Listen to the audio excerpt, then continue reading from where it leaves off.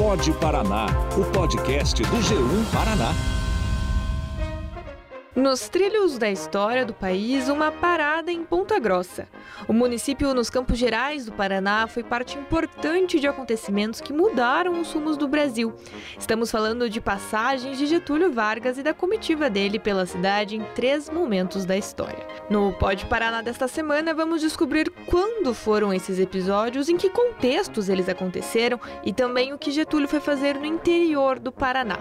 Eu já adianto que em uma das oportunidades, o gaúcho de São Borja articulou para virar presidente do país. Seja bem-vindo! Com a presença do senhor presidente da República, Dr. Getúlio Vargas, ministros de Estado presentes do Senado e Câmara Federal, governador Munhoz da Rocha e chefes de executivos de vários estados, Exército, Marinha e Aeronáutica, tem início a cerimônia de homenagem ao conselheiro Zacarias. Esse trecho que acabamos de ouvir é de uma passagem de Getúlio Vargas pelo Paraná, onde visitou cidades como Curitiba e Ponta Grossa. Mas para a gente descobrir mais sobre o assunto na cidade dos Campos Gerais, assunto do nosso Pode Paraná, eu convido a participação do professor Paulo de Mello, do Departamento de História da Universidade Estadual de Ponta Grossa, o EPG, que chega para contar os detalhes e também dar mais informações sobre essas visitas. Professor, você estudou como foram as passagens de Getúlio Vargas pela cidade. E para começar do começo, vamos dizer assim, eu te pergunto quando foi a primeira vez que Vargas esteve aqui? É muito interessante esse processo, porque ele está muito ligado aos ciclos econômicos por que passou a cidade, né? A cidade é uma cidade de fazendeiros, né? De economia rural ligada à pecuária, mas depois ela passa a ser uma cidade que concentra um grande comércio, uma grande atividade agrícola também relacionada à erva mate. E por aqui vai passar o entroncamento da ferrovia. E esse momento do entroncamento da ferrovia não é o único fator, mas é um fator bastante importante para tornar a cidade um lugar estratégico. Porque esse entroncamento de ferrovia ele faz com que todo o fluxo que vem do sul do país, né, que essa ferrovia ela vai se ligar até praticamente a fronteira com o Uruguai, ele passe por Ponta Grossa para seguir para São Paulo e, portanto, depois para o Rio de Janeiro, ou para seguir para Curitiba. Então, ela passa a ser um nó, né, um espaço realmente privilegiado, né, do ponto de vista de entroncamento.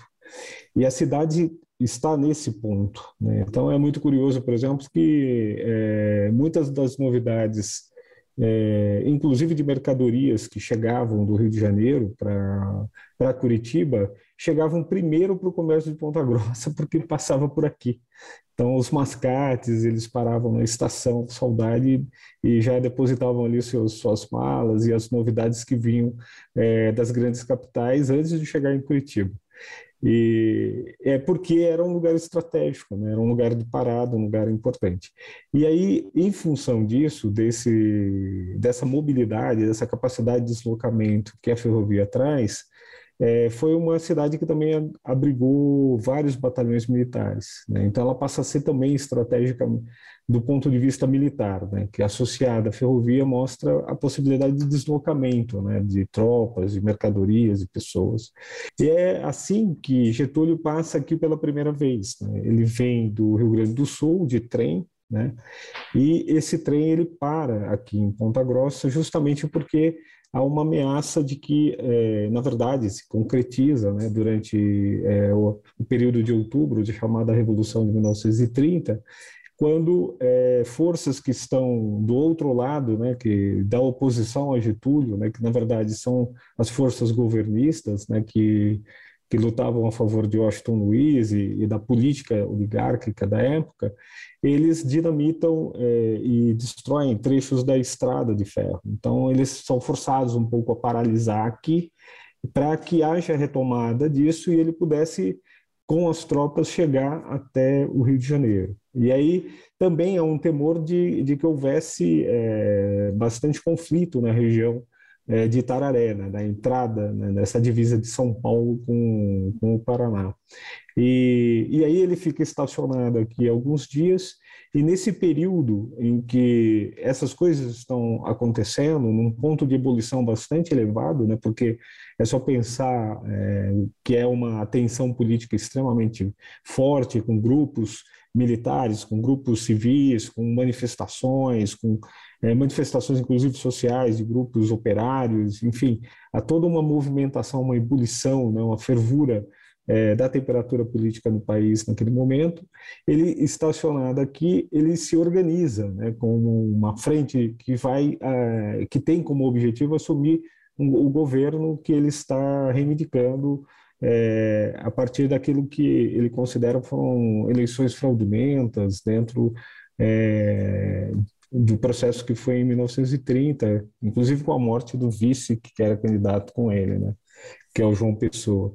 E aí dessa rebelião, que surge no Rio Grande do Sul, Paraíba, né, fundamentalmente, né, Minas Gerais, eles passam a pressionar o governo de Washington Luiz e se transforma no movimento militar. Nesse momento que ele está passando aqui, ele tropas lá no Rio de Janeiro também fazem pressão a Washington Luiz e exigem a renúncia dele.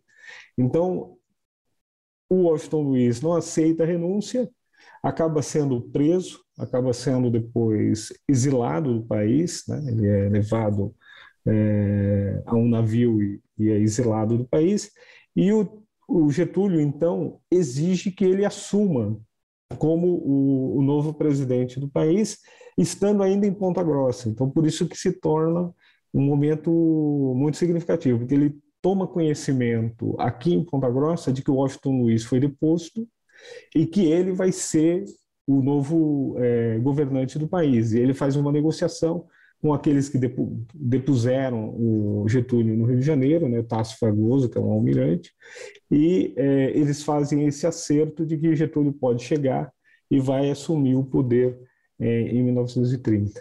E aí ele fica no primeiro governo dele, chamado governo provisório, até 34, governando o país, mas o momento que ele toma a notícia, né, tem a notícia, ele está numa reunião aqui em Ponta Grossa.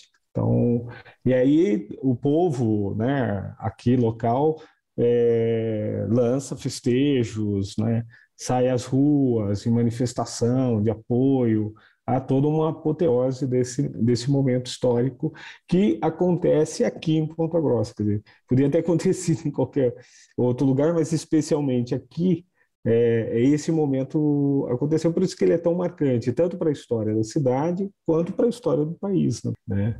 Ele é um político muito articulado, muito ardiloso também, que soube se adaptar muito bem aos contextos. E é muito curioso que Ponta Grossa tenha sido um cenário, né, de protagonismo do Vargas em 3 momentos distintos da sua trajetória, né, que marcam, portanto, os 3 Getúlios Vargas que nós tivemos ao longo da história do Brasil. E Ponta Grossa teve essa curiosa situação, né, de estar convivendo com Vargas em 3 momentos específicos em que ele veio à cidade, passou pela cidade, e portanto, traz marcas dessa presença também da política nacional no contexto local, né? Então, é um momento de conexão entre quando Ponta Grossa se torna o epicentro de um movimento que, na verdade, é de caráter nacional, né? Um movimento político nacional. Então, para começar isso, né? Uma figura ímpar, numa cidade singular, né? Em momentos também bastante significativos. Professor, temos alguns registros de participação de políticos locais ou até mesmo da população ter se mobilizado para receber Getúlio nessa época? Como todo momento de mudança de regime, né, ou de mudança de governo, né, da forma como estava acontecendo, a fortíssima movimentação política, né?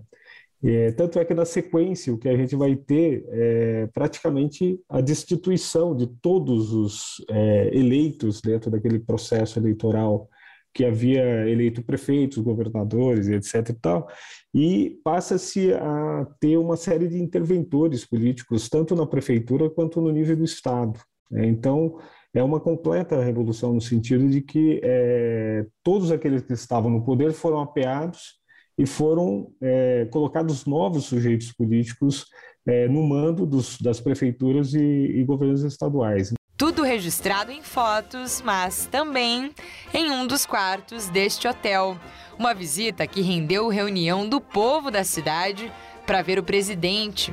Não se tem registro se o Getúlio Vargas se hospedou neste hotel ou mesmo na cidade de Ponta Grossa.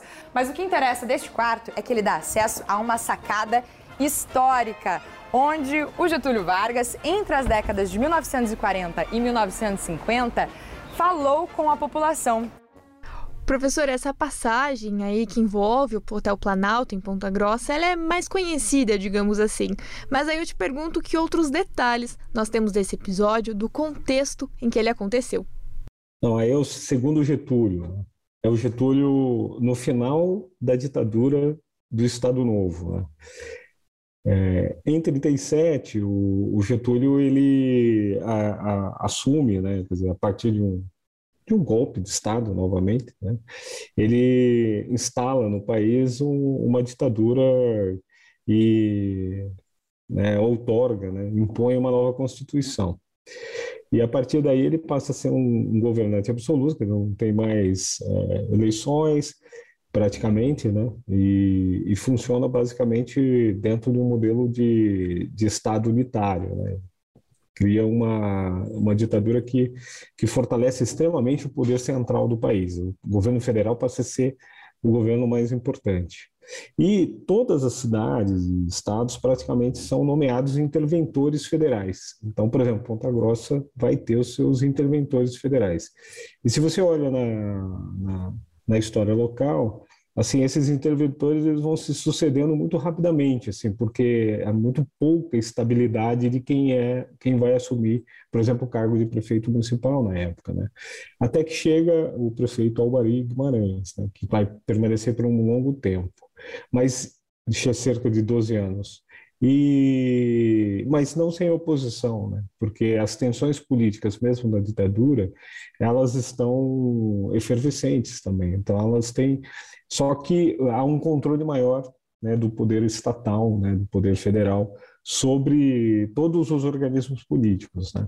E Vargas volta em 1944. Aí ele volta como um realizador, né? Ele já é né? Ele não é aquele jovem que liderou uma revolução e que está assumindo o governo. Aí agora ele já é, praticamente 14 anos depois, já o ditador em 1944, quer dizer, final da Segunda Guerra Mundial, né? Quando o país já está, né, completamente envolvido no conflito contra o nazismo, contra o fascismo. E durante o governo dele, e no caso do prefeito Albari, ele faz uma série de investimentos de melhoria de infraestrutura, tanto viária quanto de realizações urbanas na cidade de Ponta Grossa, mas sempre mais voltadas para esses setores do comércio e da indústria, né? Então, há um grande... E também de equipamentos públicos, né? Criação de hospital, criação de escolas, né? Que são realizadas nesse período. Então ele volta como um sujeito que passa pelo Paraná para inaugurar pontes, para inaugurar escolas, para inaugurar prédios, e ele faz uma grande visita ao Paraná e ele passa novamente por Ponta Grossa, que é onde tem, e se hospeda ali no Hotel Planalto, que fica na Rua 15, né, com a 7 de setembro, e ali ele é novamente saudado, o que mostra uma grande popularidade que ele tem, ele alcança uma grande popularidade na cidade. A cidade, inclusive, ainda tem uma praça com o nome do Getúlio Vargas, né? Então mostra assim, que ele é uma figura importante e marcante. E essa aliança com o Albari foi muito significativa, né? No sentido do apoio dado para que houvesse um investimento em infraestruturas de melhoria da cidade. A questão de água, de esgoto, a questão de eletrificação, de abertura de estradas, de criação de mais escolas. Ele faz mais uma saudação breve à população da bancada, né, do Planalto. O Planalto já era um hotel antigo, né? Agora eu não me recordo o nome, mas ele já era hotel antes situado naquela região. Se você pensar, ele está numa posição estratégica, porque basta descer, você chega na Estação Paraná, né, que é a primeira estação ali, depois tem a Estação Saudade logo depois, mas é um ponto estratégico. O principal jornal da época, que é o Diário dos Campos, por exemplo, né, ele faz um papel um tanto crítico de oposição já nesse segundo momento, né? E inclusive ao prefeito. Então eles acompanham, sim, né? E acompanham numa perspectiva bastante crítica ao trabalho que é realizado pelo prefeito e ao Getúlio, que já está em processo de desgaste em função desse período histórico, né? A Segunda Guerra vai terminando, as ditaduras vão cair na Europa e aí o Brasil começa a contestar essa ideia de ter um ditador também governando o país. Você está ouvindo o Pod Paraná, o podcast do G1 Paraná. E aí, Paulo, já vimos o Vargas articulando para assumir a presidência, ele também ditador e com sua alcunha de pai dos pobres. Qual é o terceiro e último momento de Vargas em Ponta Grossa? O terceiro é o Getúlio candidato. Ele vem para fazer um comício na campanha eleitoral dele como candidato a presidente, que vai ser uma campanha vitoriosa, ele vai ser eleito e assume em 51. E ele faz um comício na Concha Acústica, na Praça Barão do Rio Branco. Esse comício foi fotografado, né? Assim, essas fotografias, inclusive, estão disponíveis no CPDOC, né? Na Fundação Getúlio Vargas do Rio de Janeiro, é fácil de localizá-las, e elas mostram a massa humana que toma conta da praça. Assim, é muito impressionante a felicidade do fotógrafo que acompanha o Getúlio, que registra esse momento da campanha política, é ver a expressão do povo, né? Assim, a população tem uma euforia, né, na relação com o Getúlio, né? As expressões são de alegria, de contentamento, né? As pessoas estão assim, se dirigindo a ele, né? Então é muito forte essa presença, e você olha na fotografia, que é uma fotografia bastante panorâmica da praça, não tem um palmo que não tenha alguém. Assim, ela está totalmente tomada de pessoas, né? Então mostra essa força popular que ele tinha, né? E que ele deixou aqui em Ponta Grossa, e por isso que ele vem aqui, né? Porque ele sabe dessa recepção calorosa que ele vai ter aqui. E é ali também que tem uma foto muito célebre também, que é desse mesmo comício, que é quando o seu auxiliar de segurança, o seu chefe pessoal de segurança, que é o Gregório Fortunato, penteia o cabelo do Getúlio Vargas durante o comício, antes do comício. Então ele está preparado ali, ele fica paradinho e o Gregório faz o penteado para o Getúlio. Essa foto foi muito importante porque depois, quando houve o episódio do atentado ao governador Carlos Lacerda, que era o grande opositor do Getúlio em 1954, e era dono de um jornal, então, novamente, a importância da imprensa nos debates políticos, né? Ele faz uma oposição acirradíssima ao Getúlio e, durante os eventos, há um atentado contra o Carlos Lacerda, e nas investigações se apura que o seu assessor de segurança, o Gregório Fortunato, era um dos líderes desse atentado, os mentores do atentado contra o Lacerda. E é evidente que aquela foto tirada em Ponta Grossa mostrava um grau de intimidade muito grande entre Getúlio e Gregório. E, portanto, a impossibilidade, né, que se coloca, né, porque Getúlio nega qualquer relação com o atentado, mas todo mundo falando, mas Gregório era muito íntimo do Getúlio, e aquela foto de Ponta Grossa mostra isso. Então, novamente, Ponta Grossa entra no terreno da política nacional com detalhes como esse que vão mostrando como na construção da política, às vezes, pequenos elementos, né, pequenas relações, uma foto, uma palavra, um discurso tem um peso significativo e acabam marcando um lugar e um momento histórico. E segundo o professor, muitas memórias desses acontecimentos infelizmente não foram preservadas, como o vagão onde Getúlio ficou em 1930. Hoje, em Ponta Grossa, há uma praça que recebe o nome de Getúlio Vargas e as fotos preservadas no Hotel Planalto. Nosso episódio vai chegando ao fim. Eu queria agradecer ao professor por compartilhar todo esse conhecimento com a gente, informações, curiosidades que muitas vezes a gente nem conhece. E quem estiver passando por Ponta Grossa, especialmente pelo centro, já sabe. Se ver a sacada, saiba que foi ali que Getúlio Vargas cumprimentou parte da população. E desta forma, a gente vai encerrando o Pode Paraná. A sua participação ela é fundamental para a gente, então eu te convido a enviar sugestões, críticas, elogios. Tudo isso pode ser feito pelo aplicativo Você na RPC. Nós aguardamos o seu contato e, claro, eu agradeço pela sua companhia. Até a próxima!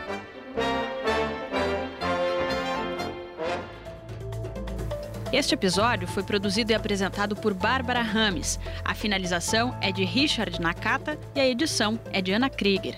Na coordenação estão Bibiana Dionísio e Carlos Eduardo Guimarães. Na direção de jornalismo, Luciana Marangoni. Você ouviu o Pode Paraná, o podcast do G1 Paraná.